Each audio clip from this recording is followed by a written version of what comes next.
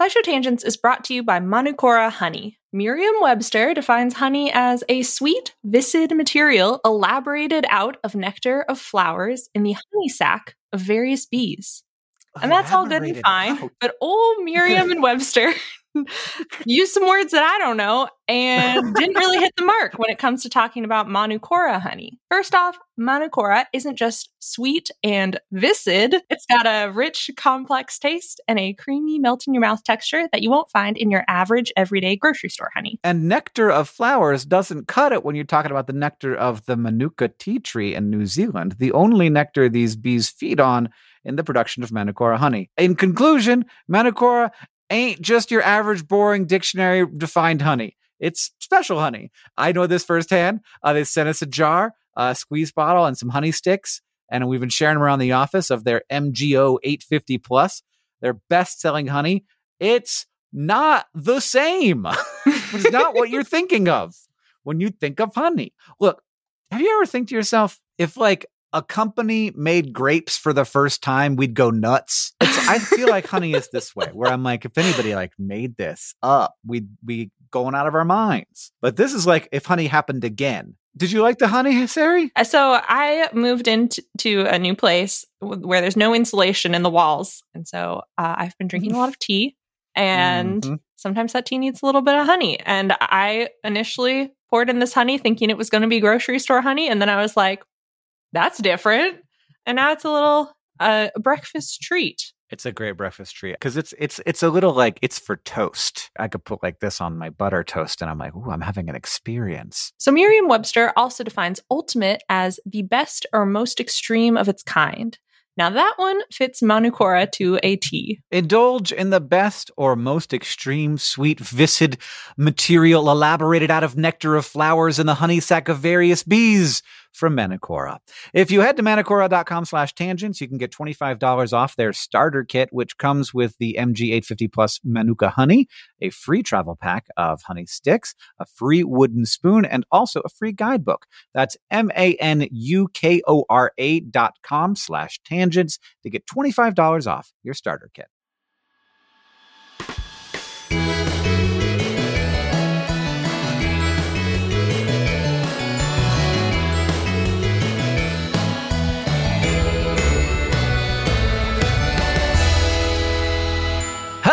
Welcome to SciShow Tangents, the lightly competitive knowledge showcase starring some of the geniuses that make the YouTube series SciShow happen. Today, as always, I'm joined by Stefan Chen. Hello. Stefan, what's your hair care routine? Very relaxed. I wash it occasionally. Stefan, do you use combination shampoo, conditioner, body wash, like the 3-in-1? I do, and I buy in bulk.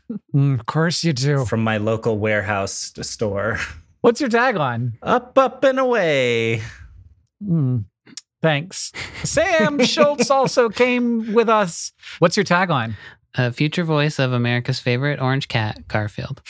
Whoa. Sam's going for that big Dreams. Garfield money. I like it. I like that dream. I'm much more, as is everyone, I'm much more here for that than you being Santa Claus. That's not fair. I'd be good at being both. Yeah, and who's to say that Santa Claus isn't the voice of Garfield? That's the thing. Santa has nothing to do for most of the year. Yeah. Sari Riley is here as well. Hi, Sari. Hello. What's your tagline? Tiny bubble wrap. In the wine. In the wine? It's an old song. Yeah, Tiny Stefan. Bubbles. Oh. This old song. And I'm Hank Green, and my tagline is Hank Green, mistress of hair. Every week here on Tangents, we get together to try to one-up, amaze, and delight each other with science facts. We're playing for glory, but we're also keeping score and awarding Sam Bucks from week to week. We do everything we can to stay on topic, but judging by previous conversations, we won't be great at that.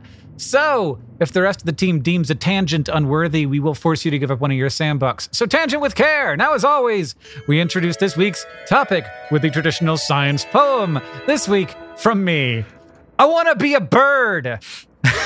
I'm going to say it louder because I don't know if you heard. I want to be a bird. I want to build wax wings and go to a cliff and just lean forward. I want to be a bird. Put a spinning corkscrew above me and spin it until it's blurred. I want to be a bird. Go to Kitty Hawk with my brother and just try something absurd. I want to be a bird. Design an engine that multiplies the thrust of combustion like a nerd. I want to be a bird. Sit in a rocket until mission control says lift off the final word. I want to be a bird. Yeah. The topic today is flying machines. That was great. We all need to snap now, I think. So the topic for today is flying machines, which I guess encompasses most of the ways we currently fly. But does it also include some of the ways we wished we could fly, but turned out we couldn't? I think so. Because I feel like that Da Vinci corkscrew flying machine thing is a flying machine, even if it wouldn't work. Anyway, Sari, what's a flying machine? I mean, basically the harder part of this to define is flight, which we argued about in an earlier episode. Like, is a jump flying? I don't know. But you have to take that definition of flight, and then instead of imagining a human doing it or a bird, you imagine a mechanical thing doing it. Right. I feel like flight requires something to do with air.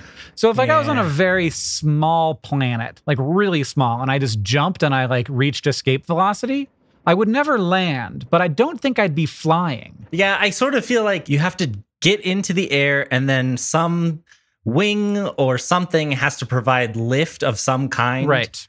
And like a sustained lift. You have to generate more lift than gravity. So the space that's shuttle isn't flying around up there in your opinion? No, it's not flying. It's just falling. Okay. It's just falling and missing all the time. I even think that like a rocket that's like going through the air and like if it has no like lift surfaces and is only like shooting itself through the air with thrust, I don't even know that that's flying. Yeah. But yeah, we get the point. And also, I don't think that we're going to figure out the etymology of flying machine because I think I got it. I think it comes from flying and machine. I looked up fly and machine separately, and fly is from the Proto-Indo-European pluk, which is an extended form of the root plu, to flow. So like pluvial or pneumonia all come from the same root. So you're flowing through the air. You're flowing, yeah. And then machine comes from the root mag, which is to be able or have power. And so that's part of dismay or might, machine, mechanic, mage, magic. So all of those words fall into the same category as machine. Ooh. So now that we know what a flying machine is, I guess it's time for where you can play at home at twitter.com/SciShowTangents. So Sari has brought 3 science facts for our education and enjoyment, but only one of those facts is real. The rest of us have to figure out either by deduction or wild guess which is the true fact. And if we do, we get a Sambuck. If not, then Sari gets the Sambuck. Sari, what are your 3 facts? Which of these weird flying machines was real? Okay, Plain sure. and simple. Number 1, a donut-shaped aircraft that could hold over 100 people. This design allows for structural resistance to cabin pressure and more space for passengers, but after it was constructed and tested, it wasn't flown regularly or mass-produced because people feared there would be much more panic surrounding UFOs and possible attacks against these weird donut planes. I'm confused, but we'll talk about it more in a second. Number 2, a personal flying machine that looks kind of like a Segway and a snowmobile that had a baby. It's powered by a jet engine, and you lean in the direction you want to fly, and you can fly for about 30 minutes at a top speed of around 60 miles per hour. Or number 3, a flying magic carpet, which is basically a flat piece of light but sturdy padding with opposite rotating fans beneath it to generate thrust and a control panel to steer. Test designs carried as many as 2 people that were sitting or lying down prone, sort of like planking, and the plans were to scale up to create large chains of these for commuting over land like trains or water. But people had trouble balancing and they were prone to accidents, so development ceased. Yeah, it seems very That seems dangerous. like a bad idea. A flexible thing Yeah. above 2 propeller blades doesn't seem great. Yeah, I'm confused about how I don't immediately fall into the giant weed whacker, but but we'll start at the beginning here. So we've got the donut-shaped aircraft that could hold over 100 people. We've got a personal flying machine that looks like a Segway snowmobile that can go 60 miles an hour for 30 minutes. Or we've got a flying magic carpet that's just two giant person shredders inside of some kind of flat thing that you can lay down on and move around with. So we're gonna start with this donut. Sari, what's the lift surface on this boy? Is it like a whole donut or is it like a Boston cream donut? What are we talking about? It's like a donut with a hole in it, but there are wings that stick out that make it a little bit wider. Why is there a hole in the middle? According to the patent, it says so it can withstand the loads induced by the cabin pressurization. So something about the hole in the middle of this plane, engineering-wise, in this patent says that it helps physics. A circle I don't know. is a very strong shape. Yes, and so is a toroid. So when you say that these things are real, what do you mean? I mean that someone built it. So like the story in a hole is real. These all are based on patents, to be clear. So I can pull up patent specs for all of these machines. They just may or may not be for this machine. So, and then we've got our personal flying machine. Is 60 miles an hour fast enough to generate lift? Well, it's powered by a jet engine. It feels more like a jetpack, but not like a backpack shape. It's a Segway shape. Yeah, and it feels like if it's powered, like if I stand on it and it's got a jet engine, I feel like it's got to go faster than 60 miles an hour. Well, I know that there were these platforms with the huge helicopter blades on the bottom of them that the military was testing. I don't know anything about a jet engine one, though. But also they had these in Johnny Quest, so it could just be... But I don't think Sari's ever seen an episode of Johnny Quest. I've seen an episode of Johnny Quest. They showed it on whatever... Boomerang, I think, that showed Scooby-Doo and other... old cartoons. Yeah. Now, Sari, I do need to ask, where does a person sit on this flying magic carpet? So it's like, if you imagine a carpet, but like made of metal instead, with fans underneath it. So there's a sheet of metal separating the person and the fans. It's not flexible. It's not flexible it can like turn, and if you really set it off balance, it'll flip, but it's not like a bendy magic carpet. Right. Okay. But you could put a carpet on the metal surface for comfort. And that's basically what they did. They like created or used a synthetic material to line the metal surface to make it more like a passenger car that you'd want to sit on. But no walls. Yeah. No walls. No, a completely flat surface that you either have to sit or stand. No one stood in the patents, but I guess you could sit, stand, lay down, and they mostly tested it with sitting and laying down. Why not put a chair and some walls and a ceiling? All things that would make it less likely that I would fall off and have it land on me. There's less materials. Yeah, I guess weight is important. I would hope there was like a seatbelt or something. No, because you got to be able to jump off of it really easily when you get to where you're needed militarily, I assume. Or do they just want these things to be like people movers? It was military developed, but part of it, the discussion around this invention was like, commuting from backyard to office may be a possibility. So either a personal flying device or a mass transit flying device. I think most people in the world shouldn't be flying, probably. Yeah, I think we're all okay just walking around. Sam doesn't trust us. At some point, everyone thought flying was the future, though. Hover cars and pneumatic tubes and things like that. Stefan, you go first. I'll say the personal flying machine, the Segway personal flying machine. That one does sound the least fake, which makes me think it's fake. This donut is really appealing to me, but I don't think that everybody would be afraid about panic from UFOs. I mean, people did seem to be panicked about UFOs. Yeah. I just don't know how this thing gets off the ground. No, I'm not worried about that. Okay. I'm not worried about that. Okay. I'm gonna go with the fucking donut. I'm in. I'm going to go with the snowmobile Segway because I'm like 99% sure that I read an article about it. Fuck. Well, Sam, you did read an article about it. No! And I saw some really cool 80s guys with big mustaches flying. They all have very good pictures. I'm sad I'm not in the same room as you because I could show them, but they're all in the show notes / you can Google them. It's called the Williams X Jet after the company. I think it's an aerospace company called Williams that worked on it. And it's like a personal compartment with a jet engine on the bottom. It looks not so much like a snowmobile as like a trash can with skids on it. It looks like I'm about to ride the Matterhorn at Disneyland or something. Oh yeah, it really does. Yeah, it looks like the kind of thing that a lot of like dudes in country clubs would be crashing and exploding if they were made mass produced. Definitely. Yeah, definitely like an eccentric rich person kind of invention. But it was developed as a small single-person lightweight vertical takeoff and landing aircraft. So think you just like launch straight up and then you can start leaning and then you land straight down, kind of like a drone. So is the main way that you decide where the thrust is pointed by leaning your body weight? Yes. Because that sounds terrifying. Yeah. And it's just like, a little too far. Yeah. I guess I'm going to die now. Now we're going I guess down. I'll land on my head with this thing on top of me. So the way that this thing works is basically a jetpack that instead of strapping on your back, the jet engine is between your legs. And I'm watching a video of it right now, and it looks awesome.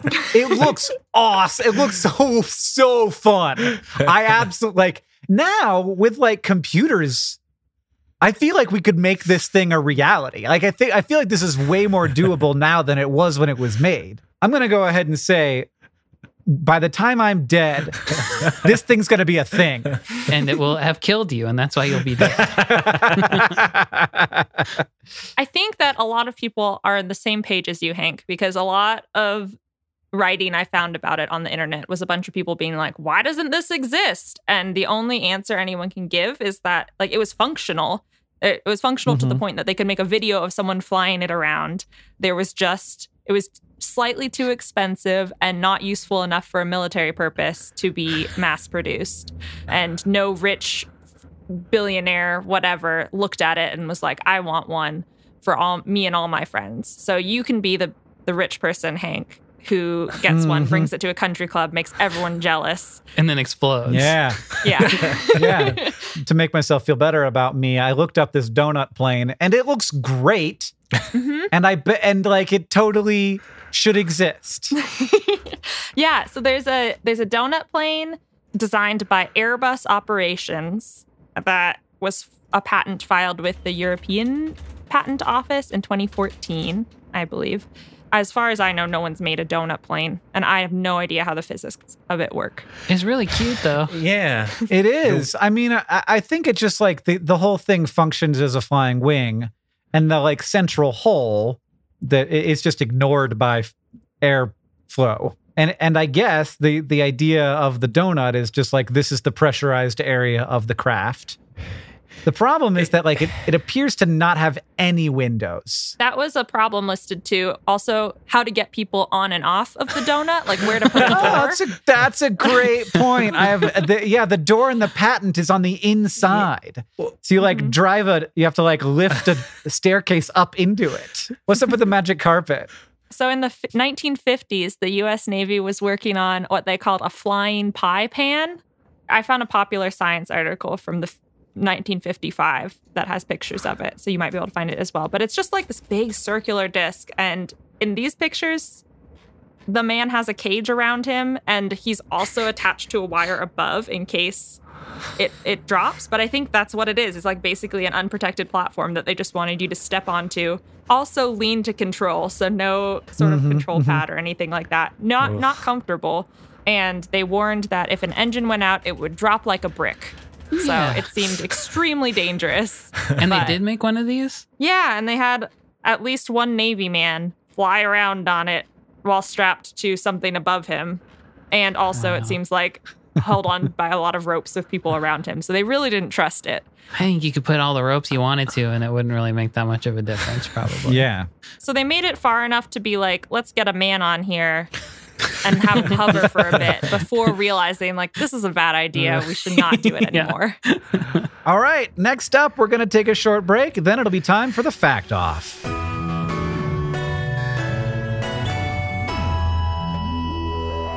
SciShow Tangents is brought to you by Shopify. Hank, when you started your career as the internet science man, was opening an online store something that you were really thinking that hard about, or something you thought you'd do in a billion years? I was making a shop before I was the internet science man. Oh, what?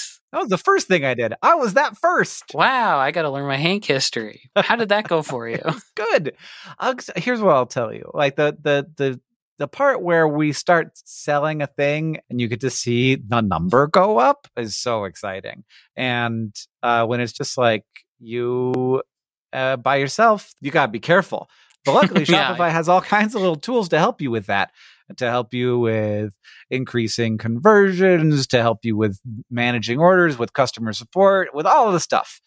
Because it's I don't know. It feels like the industry standard. And so there are all kinds of plugins that you can use to make your Shopify work for you in particular. That's right. Shopify is a global commerce platform that helps you sell at every stage of your business, from vlogging in your parents' basement to treading the boards of Carnegie Hall. Now, it was my basement. It was my basement of my own home that I was renting the downstairs of. If you say so. From your first sale to your 1 millionth, Shopify is here to help you grow. And they've got a proven track record, my friends. Shopify powers 10% of all e-commerce in the US and powers entrepreneurs in 175 countries. They have, as Hank mentioned, the internet's best converting checkout, 36% better on average compared to other leading commerce platforms. And they have award-winning customer service, because businesses that grow with Shopify. You can sign up for a $1 per month trial period at shopify.com/tangents, all lowercase tangents. Go to shopify.com/tangents now to grow your business, no matter what stage you're in. Shopify.com/TANGENTS, all lowercase. Slash Your Tangents is brought to you by Rocket Money, a personal finance app that finds and cancels your unwanted subscriptions, monitors your spending, and helps lower your bills. I said it before, and I'll say it again. It's a subscription-based world out there. Video games, art-making programs, food delivery services. These things, they all have dang subscription services to subscribe to. And I don't want to cast aspersions? Dispersions? Yeah. Aspersions. One of those. Aspersions. Yeah. But it does seem like part of the subscription business model is to get you to subscribe to something and then hope that you lose track of everything you subscribe to and just keep forking out $10 a month until the sun burns out. And you know what? That's actually a pretty good idea on their part, but it's not such a good idea for your wallet. Your money is like a bean. You want to plant it in fertile soil. You don't want people carving off pieces of your bean all the time. That bean's not going to grow if there's a constant drain on the bean. That is where Rocket Money comes in. With Rocket Money, you can see all your subscriptions in one place, decide what you do and don't want, and cancel things with just a tap. Rocket Money will even try to get you a refund for the last couple of months of wasted money. And beans. And beyond subscription canceling, Rocket Money helps you build budgets, track your spending, and more. There's all kinds of ways to take care of those beans so they grow into a nice big bean plant. It has over 5 million users, and it helps save members an average of $720 a year with over 500 million in canceled subscriptions. What would you do with 720 beans? I'd buy more beans. Different kind of bean, I guess. A cheaper, beans, more of a cheaper type of bean. You buy cheaper beans with your expensive beans. Yeah, until I had an infinite amount of the cheapest bean you could possibly have. Subscription companies hate this one simple trick because you figured out their plot, and now you can use that money for beans instead. Stop wasting money on things you don't use and start using money on things like beans. Cancel your unwanted subscriptions by going to rocketmoney.com/tangents. That's rocketmoney.com/tangents. rocketmoney.com/TANGENTS.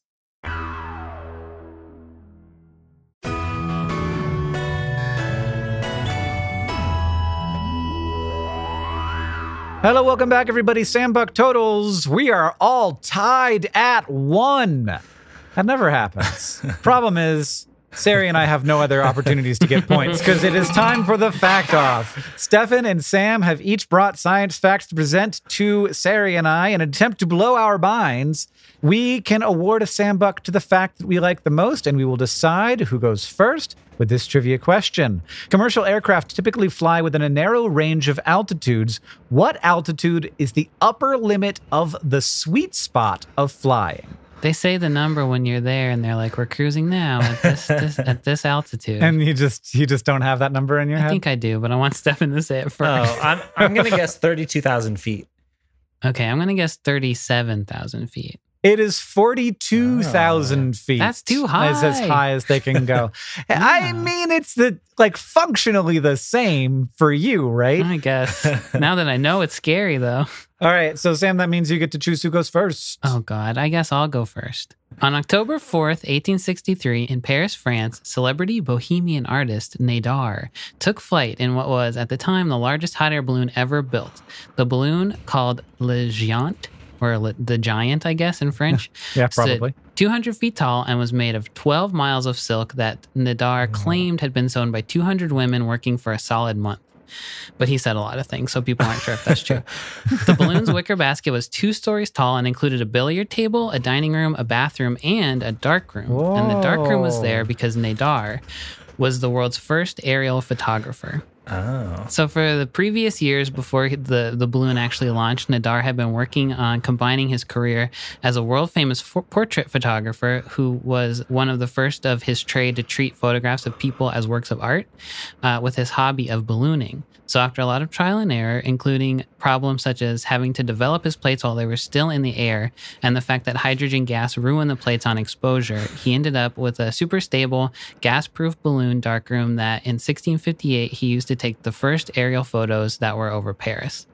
So why did he want to take aerial photos in the first place? It was probably mostly for fame and fortune, because he was like a larger-than-life personality who was super famous in Paris for being larger than life, and he had a lot of over-the-top self-promotion going on in his career. But another more noble reason was that Nadar was a futurist, and he and his close friend Jules Verne were sure that human flight was the future, and Nadar in particular thought it was the next step in map-making, surveying, and military operations. So, Not wrong. unfortunately for them, the best that anybody had to work with in the 1860s was hot air balloons, which everybody knew were too dangerous for people to use regularly, because there was no way to steer them at all, and any stray wind could send you off course at best or send you plummeting to your death at worst. So he and Jules Verne started a club / advocacy group called the Society for the Encouragement of Aerial Locomotion by Means of Heavier Than Air Machines. And the club was formed with the goal of designing and promoting safer aircraft of the future, which brings us back to Le Géant, which was, in their weird bohemian minds, a way to promote the promise of future human flight, expose the dangers of ballooning, and make money for the club all at the same time, because they would charge people to look at it and to fly up in the air in it. Even though the point is that it's dangerous. Well, yeah, so then it only did one of those 3 goals really well, and that was be dangerous, because on its second flight, the Giant was taken by a gale and crash landed and then bounced over the French countryside for half an hour. What? Nobody died, but everybody got smashed up really good. Oh, so there were people inside while that was happening? Yeah, he would bring 13 people at a time with him up in this balloon and take pictures and serve them dinner and stuff. You can't say he would do that when he did it twice. No. Well, my story's not over. He kept doing it. So after he did it, he wrote a manifesto called The Right to Flight, in which he coined the term dirigible, which means steerable or directable. And the manifesto was about we can't use balloons anymore because we're all going to get killed if we keep using balloons. And Victor Hugo, who wrote Les Miserables, I think that's right, replied to the manifesto with an open letter that called Nadar a prophet and a hero. So then he didn't stop flying Le Géant after that, and he did hundreds of more flights with it. A semi-sad fact is that none of his photos from the 1858 photo shoot exist anymore. So that was the first ones ever. So the actual earliest surviving aerial photos are called Boston, as the Eagle and Wild Goose see it, and they were taken by James Wallace Black over Boston in 1860. Very good. I love it. He also invented airmail. Did he invent airmail? Yeah. Did he drop things from his balloon? he said we should use balloons, and everybody went, "Oh, okay, we will," and they did. And But they can't. But they're unsteerable. How do you deliver Well, they mail couldn't when you get don't mail know which back. They could direction only you're going to send. go? They could only send it the direction they like meant for it to go, and then they couldn't get it back. I don't really know why, but Because that's the way the wind blows in France, I guess. yeah. All right, Stefan, what you got? When I think about drone delivery systems, I think about like ordering a giant pack of ramen noodles or something and getting that delivered straight to my door in 30 minutes or less. Okay. But it turns out there might be another area where utilizing drones for transport could be super useful, and that's in human organ transplants. One of the news reports that I was reading said that about 25% of organs don't make it to the destination in time. A kidney can last about 30 hours. But like a heart or lungs only lasts up to maybe 6 hours. But the fresher it is, the better. So if you end up with a heart, you have to like figure out right away, like, are there any heart transplant recipients within a couple hours? And so the distance that these things can travel is pretty limited. And the way that they do it right now, it's pretty inefficient because you often have to book like a charter flight, or sometimes they even use commercial flights. And then you have to book your ground transportation to actually get it from the airport to the hospital. And there's multiple handoffs. So it's just hard to get things to where they need to be. But if you replace this whole system with like an automated unmanned drone or other aircraft, you can save a lot of time, and you could potentially fly straight to the hospital and land on the roof. So in mid-2019, the University of Maryland was the first to use a drone to deliver a kidney that was then transplanted into a patient. And this team had designed their own custom drone because it's obviously complicated to transport an organ. Like, you have to keep it at the right temperature and all that. But they also were conscious of like public perception of like drones and like lack of trust in drones. So they were like, we need to make this super reliable so we can save lives, but also so we can build trust with the public. The drone that they developed has like redundant propellers, motors, batteries, circuits. And if all of it fails, there's a parachute that will catch it on the way down. And then it also has the systems to maintain the temperature of the organ, the barometric pressure inside the container, and it controls the vibrations of the craft. And then it's constantly communicating with ground systems so they can track it the whole way. But I guess in Ohio, they're trying to create like statewide air corridors that they can use specifically for this. So they can use a combination of autonomous planes and drones to like make it easy to distribute organs throughout the state really quickly. Do you know what the range of this this beefy, extra souped up drone is? I don't know. But I think the drones specifically are more short range, and then it's like handing off to autonomous planes and like small craft that fly the longer distances. But the idea is that you could potentially like fly across the country if you had a nationwide system. It's like the Pony Express of drones. The Droney Express. The drone express. It is time to decide who our winner is. Sari, are you ready to vote for the fact that you liked the most? Yes. 3, 2, 1. Sam. Thanks, baby. All right, it's time to ask the science couch. We've got a science question for our virtual couch of finely honed scientific minds. It's from @AndyKishu, who asks, why is Santos Dumont not recognized as the inventor of airplanes? My completely uninformed perspective on this is that he's not American. Yeah, that was my first instinct too. And I think it is a combination of nationalist interests. So Alberto Santos Dumont was Brazilian. And he's apparently in Brazil, he's taught as, instead of the Wright brothers, as the main pioneer of flight. But as is with many stories in the history of science, it's complicated. And it wasn't just one person forging ahead and coming up with a genius invention. He made like a pretty hefty contribution to powered flight. There's a difference in timing and there's a difference in technicality that I feel like add up to the answer to this question. So the Wright brothers' Kitty Hawk flight was in 1903. The condition that they may or may not have met is that the machine has to take off by its own means with a man on board, because the Wright brothers used something called a launching rail to help their plane take off, possibly because of the windy conditions in Kitty Hawk. it seems like they didn't use it all the time, but some of the time. And it's kind of like a catapult that helps the plane with the initial acceleration and taking off the ground, to my understanding. Yeah, it's like a tower with a weight, and the weight goes down and it pulls the thing forward.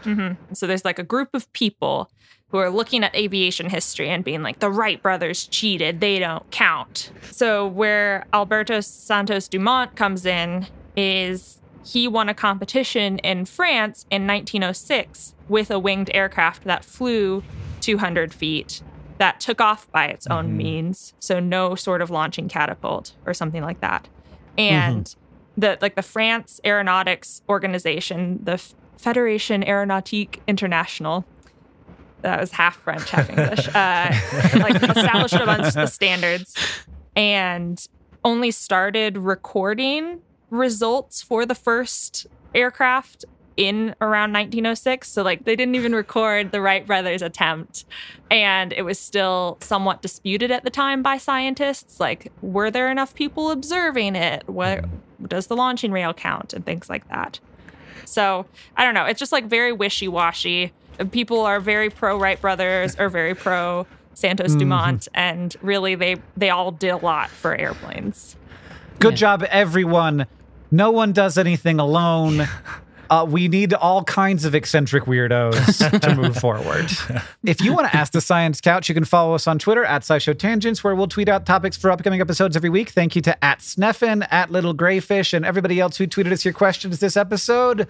Final Sambuck scores. Sari, Hank, and Stefan are tied with 1. Sam jumping up with 3 points. Wow. Yeah, you did. And I'm coming for you, Stefan. I am irredeemably in behind. If you like this show and you want to help us out, it's really easy to do that. First, you can leave us a review wherever you listen. That helps us know what you like about the show, and apparently does something to some algorithm somewhere. Second, tweet out your favorite moment from this episode. And finally, if you want to show your love for SciShow Tangents, just tell people about us. Thank you for joining us. I've been Hank Green. I've been Sari Riley. I've been Stefan Chin. And I've been Sam Schultz. SciShow Tangents is a co-production of Complexly and the wonderful team at WNYC Studios. It was created by all of us and produced by Caitlin Hoffmeister and Sam Schultz, who also edits a lot of these episodes along with Haruka Matsushima. Our editorial assistant is Deboki Chakravarti, and our sound design is by Joseph Tunamedish. And we couldn't make any of this without our patrons on Patreon. Thank you, and remember, the mind is not a vessel to be filled, but a fire to be lighted.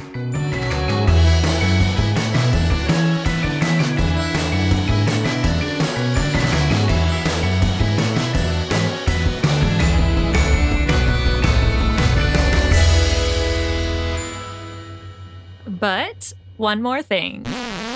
In 2015, a British Airways flight was about 30 minutes into its journey from Heathrow to Dubai when it turned around because of, quote, liquid fecal excrement.